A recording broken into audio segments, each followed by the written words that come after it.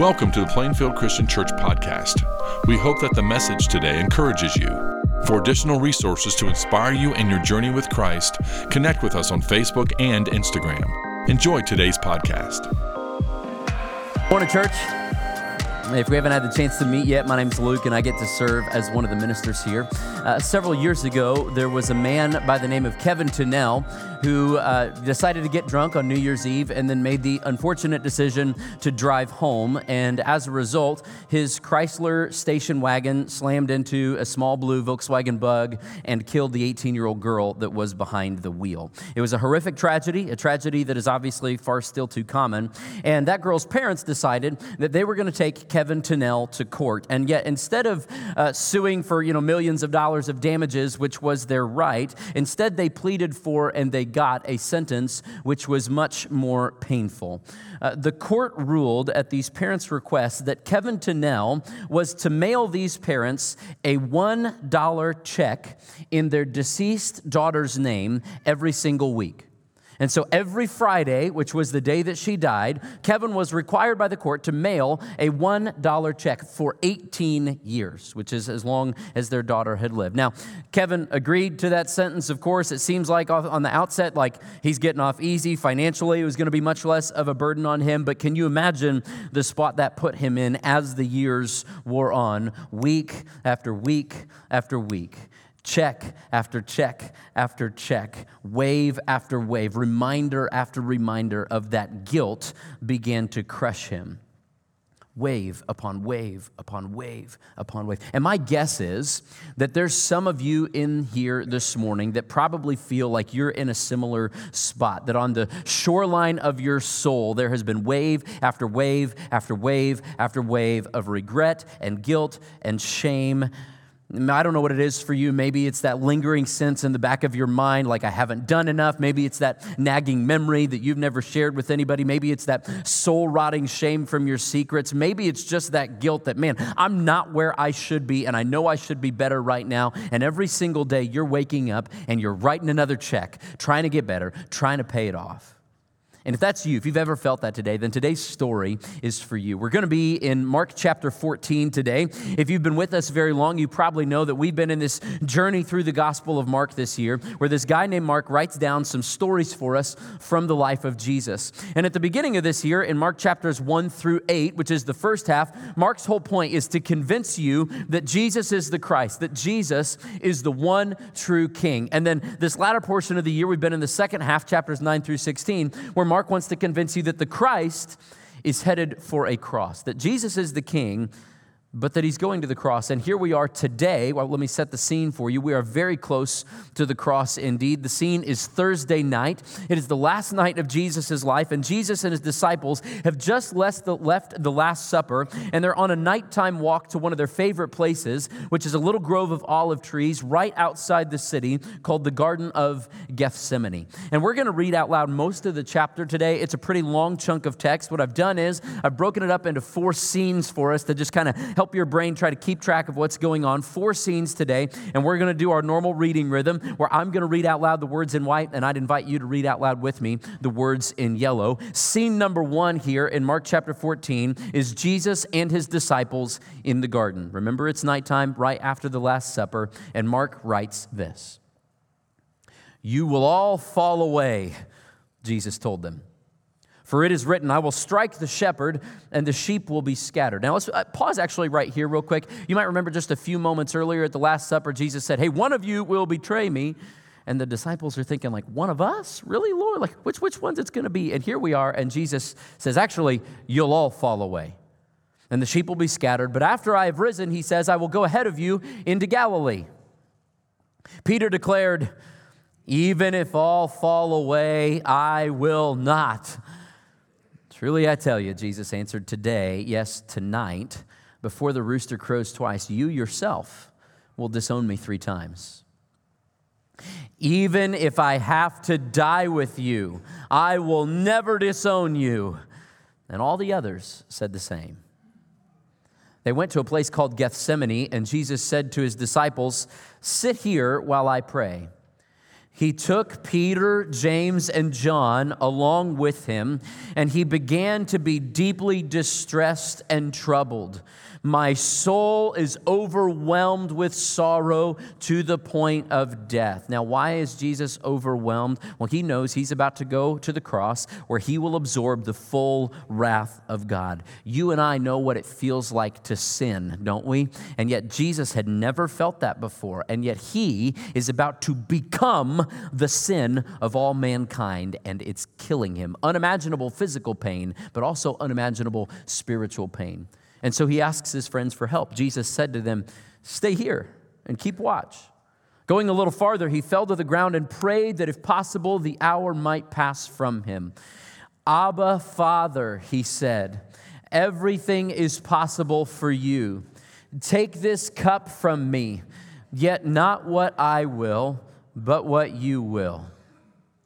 Then he returned to his disciples and found them sleeping. "Simon," he said to Peter, "are you asleep? Couldn't you keep watch for 1 hour? Watch and pray so that you will not fall into temptation. The spirit is willing, but the flesh is weak." Once more, he went away and prayed the same thing. When he came back, he again found them sleeping because their eyes were heavy. They didn't know what to say to him. Returning the third time, he said to them, "Are you still sleeping and resting? Enough, the hour has come. Look, the Son of Man is delivered into the hands of sinners. Rise, let us go. Here comes my betrayer." That was scene number one, Jesus and his disciples in the garden. Here is scene number two. Actually, there's one verse right after this I forgot. We'll come back there maybe in a minute. Maybe not. Okay, sorry, I'm forgetting. Okay, number two, scene number two, Jesus betrayed by Judas. Here's what Mark writes. He says this: "Just as he was speaking, Judas, one of the 12, appeared. With him was a crowd armed with swords and clubs, sent from the chief priests, the teachers of the law, and the elders. Now the betrayer had arranged a signal with them. 'The one I kiss is the man. Arrest him and lead him away under guard.' Going at once to Jesus, Judas said, 'Rabbi,' and kissed him. The men seized Jesus and arrested him. Then one of those standing near drew his sword and struck the servant of the high priest, cutting off his ear. 'Am I leading a rebellion,' said Jesus, 'that you've come out with swords and clubs to capture me? Every day I was with you, teaching in the temple courts, and you did not arrest me, but the scriptures must be fulfilled.' Then everyone deserted him and fled. A young man wearing nothing but a linen garment was following Jesus. When they seized him, he fled naked, leaving his garment behind." That's scene number two. Judas betrays Jesus. Here is scene number three. Jesus on trial. They've arrested him in the garden. Now they're taking him to be on trial. Mark writes this. He says, "They took Jesus to the high priest, and all the chief priests, the elders, and the teachers of the law came together. Peter followed him at a distance, right into the courtyard of the high priest. There he sat with the guards and warmed himself at the fire. The chief priests and the whole Sanhedrin were looking for evidence against Jesus so that they could put him to death, but they didn't find any. Many testified falsely against him, but their statements did not agree. Then some stood up and gave this false testimony against him. 'We heard him say, I will destroy this temple made with human hands, and in 3 days will build another not made with hands.' Yet even then their testimony did not agree. Then the high priest stood up before them and asked Jesus, 'Are you not going to answer? What is this testimony that these men are bringing against you?' But Jesus remained silent and gave no answer. Again, the high priest asked him, the tension is thick, you can cut it with a knife. 'Are you the Messiah, the Son of the Blessed One?' 'I am,' said Jesus, 'and you will see the Son of Man sitting at the right hand of the Mighty One and coming on the clouds of heaven.' The high priest tore his clothes. "Why do we need any more witnesses?" he asked. "You've heard the blasphemy. What do you think?" They all condemned him as worthy of death. Now, they're saying he's worthy of death here because in the Jewish mind, he's worthy of death because he claimed to be the Son of God. In the Roman mind, he's worthy of death because he claimed to be the Messiah. He claimed to be a king to threaten Caesar. So then some began to spit at him. They blindfolded him, struck him with their fists, and said, "Prophesy." And the guards took him and beat him. That's scene number 3, Jesus on trial. Here is scene number 4, Jesus betrayed by Peter. Mark says that while Peter was below in the courtyard, one of the servant girls of the high priest came by. When she saw Peter warming himself, she looked closely at him. "Hey, you also were with that Nazarene Jesus," she said. But he denied it. "I don't know or understand what you're talking about," he said, and went out into the entryway. When the servant girl saw him there, she said again to those standing around, "This fellow's one of them." Again, he denied it. After a little while, those standing near said to Peter, "Surely you are one of them, for you're a Galilean." He began to call down curses, and he swore to them, "I don't know this man you're talking about." Immediately the rooster crowed the second time. And then Peter remembered the words Jesus had spoken to him. "Before the rooster crows twice, you will disown me 3 times. And he broke down and wept. This is the word of the Lord. I don't know this man. Those are the last words spoken by any of Jesus' disciples in the Gospel of Mark. I don't know this man. What a tragedy. Question for you this morning. What do you do when you feel alone? Here's what I don't mean. I'm not saying what do you do when you feel lonely. I know that loneliness is something that most people have experienced, that kind of need for people. I'm not talking about what do you do when you feel lonely. I actually, just probably because of my personality and how I'm wired, I don't know if I've ever felt lonely in my life. I don't genuinely think I've probably ever experienced that feeling, but I often feel alone. What do you do when you feel alone? When I say, what do you do when you feel alone? I mean, like when life gets hard, all of us as human beings, we have this tendency to kind of cave in on ourselves, don't we? That the harder life gets, the more isolated we feel. Like, I'm the only one, nobody else understands, nobody else sees, nobody fully gets the weight that I have to carry on my own. I'm all by myself. So what do you do when you feel alone like that? Like nobody else gets it. Well, when you feel alone, you go to somebody who understands, right? Most of you know by now, I have 3 little boys at home, ages 5, 4, and 2. So I have little boys, and they're also like from my gene pool, and so they're very little boys. They're just going to be vertically challenged for their whole life. They're just kind of doomed to that existence. Feel bad for them. They're never going to have a career in basketball. I'm going to break it to them one of these days. But when I get home every afternoon from work, I open the door, and I just get greeted with these fists. They're just ready to wrestle every single day. But when I'm wrestling these 3 little boys, when I get home from work each day, they want me not to stay up here, all big, giant 5'8" of me towering over them, big and scary. They want me to get down on their level, right?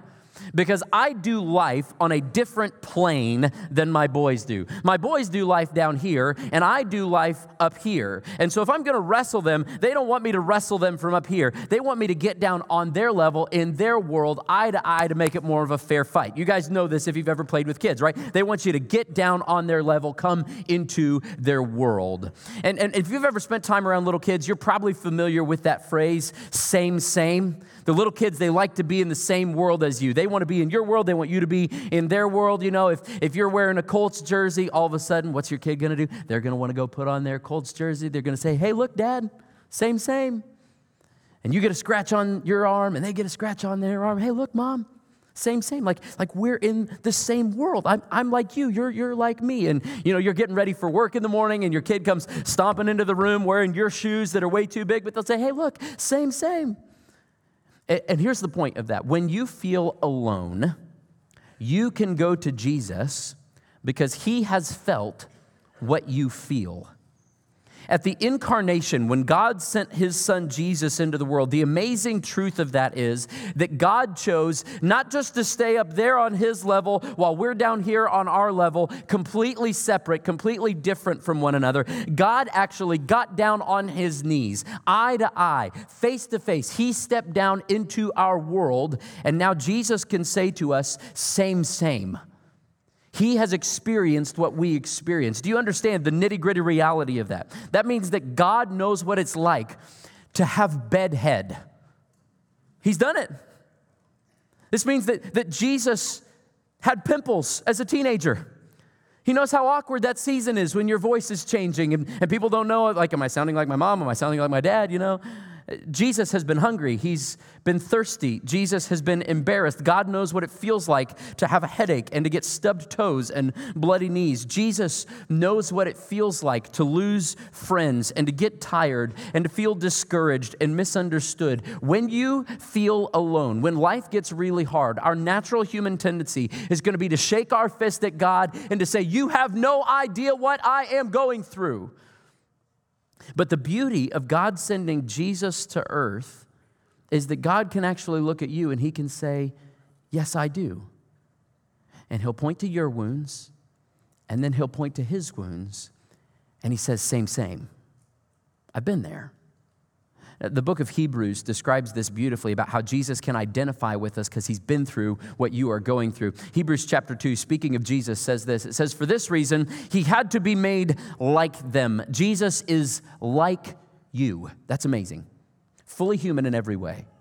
In order that he might become a merciful and faithful high priest in service to God, and that he might make atonement for the sins of the people. Not only that, but because he himself suffered when he was tempted, he's able to help you when you're being tempted. In your moment of suffering, in your moment of temptation and weakness, Jesus can say, same. I've been through that same thing.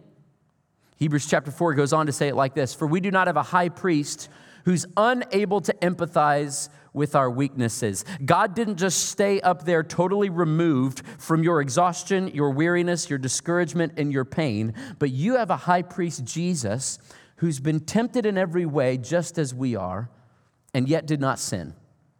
So the implications of that, because you and Jesus are same, you can therefore approach God's throne of grace with confidence so that we may receive mercy and find grace to help us in our time of need. You can go to Jesus because same, he's been there. He's felt what you feel. John Stott was a scholar in England, and he said it like this. It's a bit lofty language, but hang with me. He describes the attractiveness of a sympathetic, suffering God like this. He says, I could never myself believe in God if it were not for the cross. The only God I believe in is the one Nietzsche ridiculed as God on the cross. Friedrich Nietzsche, you might remember, was the famous thinker who said, God is dead. What kind of God would die on a cross? And yet John Stott says that in the real world of pain, how could one worship a God who was immune to pain? He says, I've entered many Buddhist temples in different Asian countries and stood respectfully before the statue of Buddha, his legs crossed, arms folded, eyes closed, the ghost of a smile playing around his mouth, a remote look on his face, detached from the agonies of the world. But each time after a while, I've had to turn away. And in imagination, I have turned instead to that lonely, twisted, tortured figure on the cross. Nails through his hands and his feet, back lacerated, limbs wrenched, brow bleeding from thorn pricks, mouth dry and intolerably thirsty, plunged into God-forsaken darkness. That is the God for me. He laid aside his immunity to pain. He entered into our world of flesh and blood and tears and death. He suffered for us, and so our sufferings become more manageable in the light of his. Yes, of course, there's still a question mark against human suffering, but over it, we boldly stamp another mark, the cross, that symbolizes divine suffering. The cross of Christ is God's only self-justification in a world such as ours. Those other gods were strong, but you were weak. They rode, but you stumbled to a throne. But to our wounds, only God's wounds can speak, and not a God has wounds, but thou alone. Jesus understands your weakness because he's been there, same. For example, just look back at this text, that long text that we read together from Mark chapter 14. Look at the depth of human experience that Jesus has gone through, that you will also go through. When you feel grief, when you feel sadness, when you feel despair, Jesus said, my soul is overwhelmed with sorrow to the point of death. When you are let down by the people that you were supposed to be able to count on, Jesus knows what it's like to be betrayed. When you struggle and you chafe against the calling that God has put on your life, Jesus knows the desperation of wrestling with God. When you know what God is asking you to do, like you know the right thing to do, but obedience, actually doing it, is really hard. Jesus sweat great drops of blood, and he prayed, Father, if it's possible, please give me another way out. But at the end, not what I want, but what you want. And when you are tempted to take the easy way out because you're just tired and exhausted and it feels like nobody else has to carry the load that you carry, Jesus is very familiar with the allure of that temptation. When life is exhausted and you're tired and trusting God in the middle of it is so blood-sweatingly difficult that you're the one who's up awake in the middle of the night praying and wrestling with God while everybody else is asleep, Jesus has been there too. And when you pray and pray and pray and pray and pray and God says no, Jesus has been there too. And when you are face to face with death itself and there is no way out, Jesus has been there too. So you can go to him boldly because same, he's been there. He's sympathetic, full of mercy for your weakness because he's experienced it also. And yet, if you and I are totally honest when we look at this text here, Mark chapter 14, most of the time the person I identify with in this text is not Jesus. Most of the time in this text, I'm not Jesus and neither are you. Most of the time in Mark chapter 14, I'm Peter. In most of my life, I'm not the victim. Most of the time, I'm the perpetrator. Most of the time, I'm not the victim. Most of the time, I am the betrayer. You remember what Jesus said to his disciples as they're walking into the garden? He says, all of you will fall away.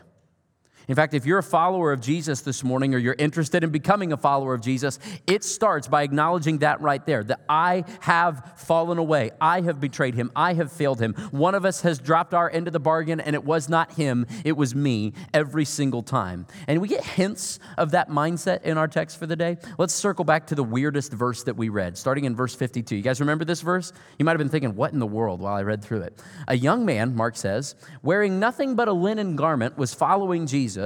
When they seized him, he fled naked, leaving his garment behind. Now, if you're a rational person, you might be thinking, why in the world is Mark talking about a streaker on the last night of Jesus' life? There's a whole lot of details he did not give us, a whole lot of details he chose to leave out. Why in the world did he choose to put that detail in there? It was not just for comedic effect. We don't know for sure, but most scholars think that this young man fleeing naked into the darkness, most people think this is Mark himself. Mark is actually showing us where he was on this night.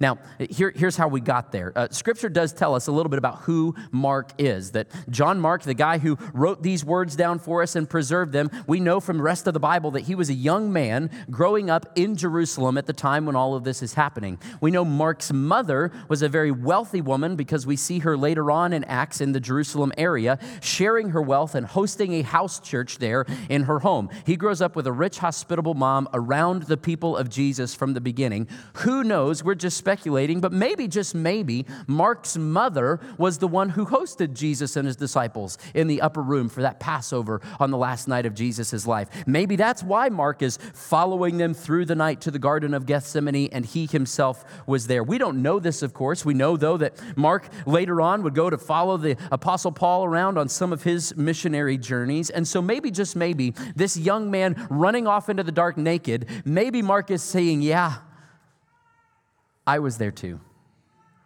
And Jesus was right. I abandoned him also. We know also from later on in the New Testament that Mark eventually ends up in Rome with the Apostle Peter later on in life. And in fact, it's reasonable to believe that Mark gets all the information for his gospel story here, all these stories from the life of Jesus. Most scholars think he got this from the Apostle Peter during their time together in Rome. So that means that when we read the Gospel of Mark, Mark is the dude who's writing all this down, but he's writing it down based off of the stories that Peter told him. When you read the Gospel of Mark, you're getting Peter's perspective on the life of Jesus. So imagine this scene. They're in Rome, and Peter, the old man, is telling Mark all these stories, and Mark is scribbling them down. Can you imagine Peter telling this story? The story of his own highs and lows on the last night of Jesus' life. He must have been choking it out through tears. You can imagine Peter telling it, can't you? Yeah, Jesus, he said that one of us would betray him, but not me. I said, Lord, not me. I'll never disown you. I'd die for you, Jesus. And 15 minutes later, I fell asleep in the garden when he needed me most. And then I woke up, though, and when Judas betrayed him, man, I was ready to be true to my word. I was ready to fight. I drew my sword. I chopped off that guy's ear. I was ready to die for Jesus. But then when they arrested him, I got cold feet, and I ran off into the darkness just like everybody else. I summoned up my courage, though, and I followed him at a distance. And when they took Jesus into the high priest's house, I managed to find my way into the courtyard in there to just try to observe from a distance to see if there was anything I could do to help my Lord in his moment of need. But then a little girl came up to me, a little girl, and I denied him. Once, twice, 3 times. I swore, I cursed, I said every word I could think of to say, no, me and Jesus, there's nothing to do with each other. Jesus was right. We all abandoned him. Isn't it amazing how this is the story Peter would tell, highlighting his own failures all along the way? Because if you're going to follow Jesus, it starts with acknowledging that we have failed him. We have betrayed him. So before you judge Judas, before you judge Peter, before you judge Mark, let's turn the spotlight on ourselves. Last year, I got to go to Israel. It was an amazing trip. I've gotten to show some pictures and stuff since then. And toward the end of our time there, we got to go to the Garden of Gethsemane. It's still there in Jerusalem, a grove of these ancient olive trees right down the hill from the temple. And it was an amazing experience to get to walk where Jesus walked. And they gave us some time. We had some time to linger there in the Garden of Gethsemane. And so we got to spend just some time praying in the place where Jesus prayed on the last night of his life. This amazing experience. So I'm walking around. I find a place to sit under one of these olive trees, and just incredible. But to be totally honest with you, it had been a really long week, and it was kind of hot, and I was tired, and so we started to pray, and then I started to doze off. And I fell asleep in the Garden of Gethsemane. And I look at this and I think, Peter, he needed you. How could you turn your back on him? But this is all of us, isn't it? We're strong in our faith and we're fervent in our devotion one minute, and then the next we're selfish and we're short-sighted and we're fickle and we're weak, and I fall asleep in the garden too. So perhaps the best question for us to ask today is not necessarily what do you do when you feel alone, but what do you do when you leave Jesus alone? When you betray him, when you leave him by himself, when you abandon him, when you fall back on your commitment to him, when you fail Jesus, what do you do then? In the year 1990 in Jerusalem, they discovered an ossuary. We have a picture of it. An ossuary is an ancient Jewish burial box. They'd take the bones of a dead person and they'd put them in this box. And this is a real picture of one particular box they found in 1990. And on the end here, it has the name Caiaphas inscribed in it. Caiaphas was the high priest. In other words, we have the burial box that held the bones of the man who killed Jesus. We know where he's buried. The good news is, though, that the tomb of Jesus is still empty. We're never going to find those bones. So that means that when you and I fail him, when you and I betray him, when you and I abandon him, when you and I make a big commitment to Jesus and then we double back and we drop our end of the deal, the good news is that Jesus is alive, which means there's hope. Because yes, in some ways, Jesus is same to you and me. He can look you in the eyes as a sympathetic high priest and he can say, I've been there. I understand your weakness. He is the same to you and I in so many glorious ways. But I'm also thankful today that Jesus is gloriously different than you and I. You know, it's been said before that the only difference between you and God is that God doesn't think he's you. The philosopher Blaise Pascal said it like this. He said, God made man in his own image, and then man returns the favor. And what that means is that you and I have a tendency to think about God the way we think about ourselves.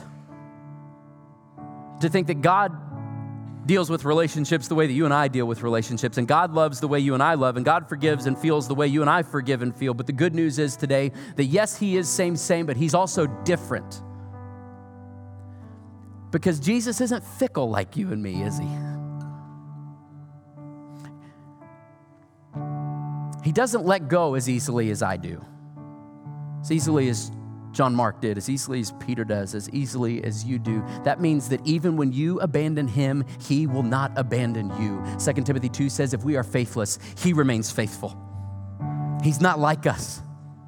He's so much better. And that means that every single time that you've sinned, every single time that you've left him alone, every single time that you've let down your end of the commitment, Romans chapter 5 says, where sin increased, grace increased all the more. That there's always more.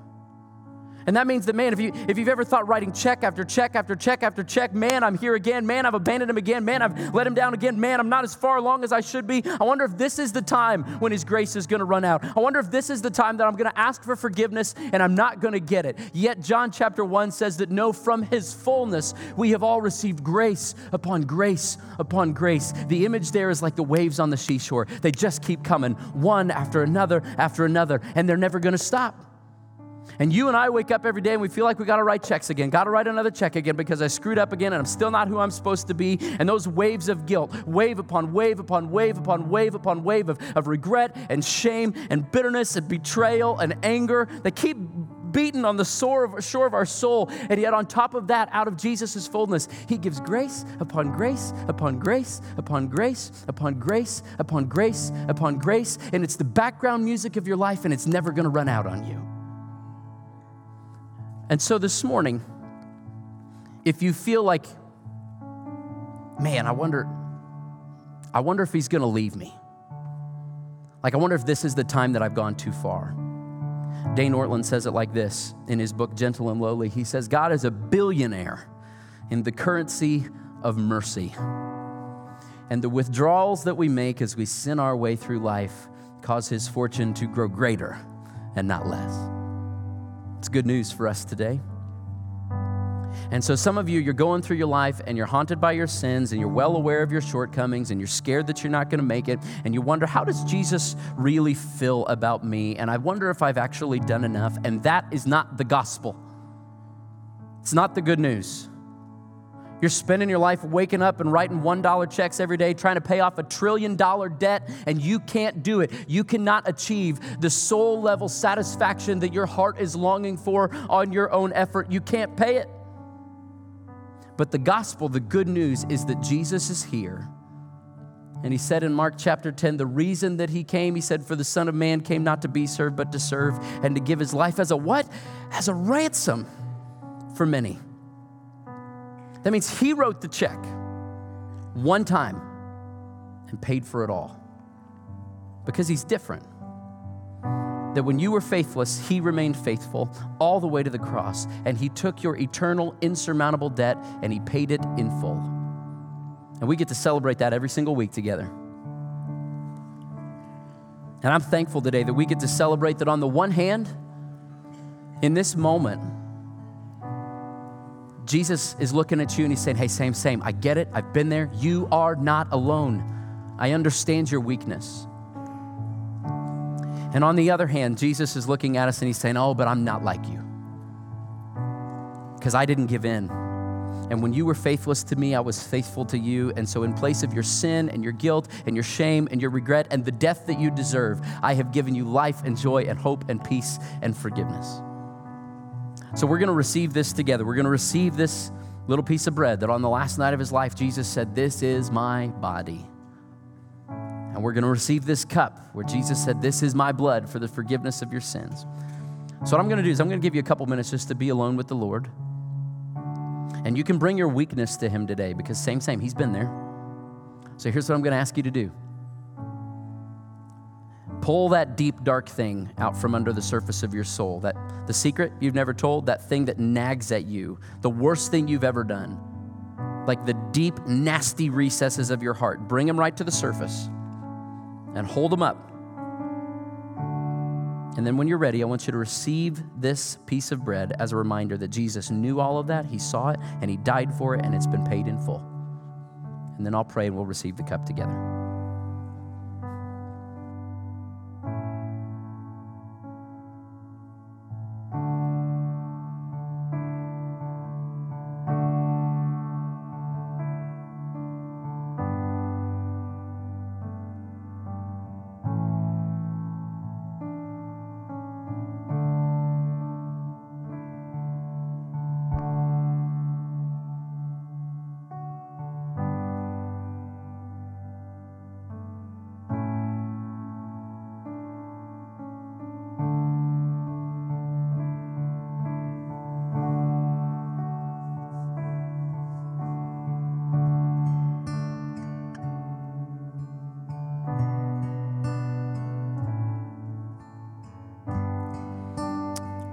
King Jesus, we're thankful that we get to come to you today and that you understand. You've walked the roads we walk. You've felt what we felt. We're grateful you didn't give in, that you remained faithful all the way to the cross. And so, Lord, we look on the outside, but you look at the heart, and you know what's going on in every heart in this room. You know the arrogance and the distraction and the selfishness and the bitterness. You see the jealousy and the greed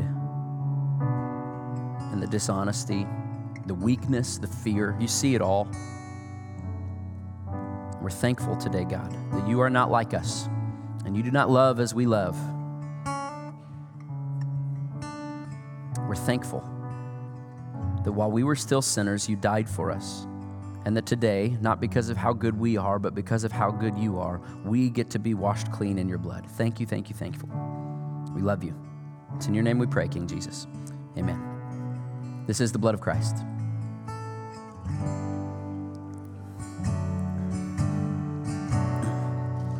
In just a minute, we're going to stand and sing together. And as we do, our prayer team's going to be gathering around the edges of the room like they always do at the end of every service. And they'll have their green lanyards on.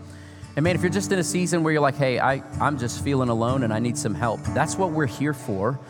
We want to walk alongside you. You are not alone. Jesus understands, and we as his body want to come alongside you in those difficult seasons. So man, if you just want to connect or you just want to be prayed for, we're here for you today. You can go to the prayer team. But also, let's just call a spade a spade. There's some of you in the room who need to just come and say, listen, I've been trying to write checks for too long, and I just want to receive the gift that Jesus has offered me of a life that is paid in full, a life of freedom and forgiveness and joy. And we're ready to receive you today for that as well. You can go to the prayer team. Let's stand and sing together, church. Thank you for listening to the podcast today. It's our desire for you to grow in your understanding of Christ's love as you partner with us in our mission to love all people to new life in Christ. If you have any questions about our church or would like to plan a visit with us, go to plainfieldchristian.com. If you would like to receive our podcast every week, we encourage you to subscribe to the Plainfield Christian Church podcast on whatever podcasting platform you prefer. Have a great week.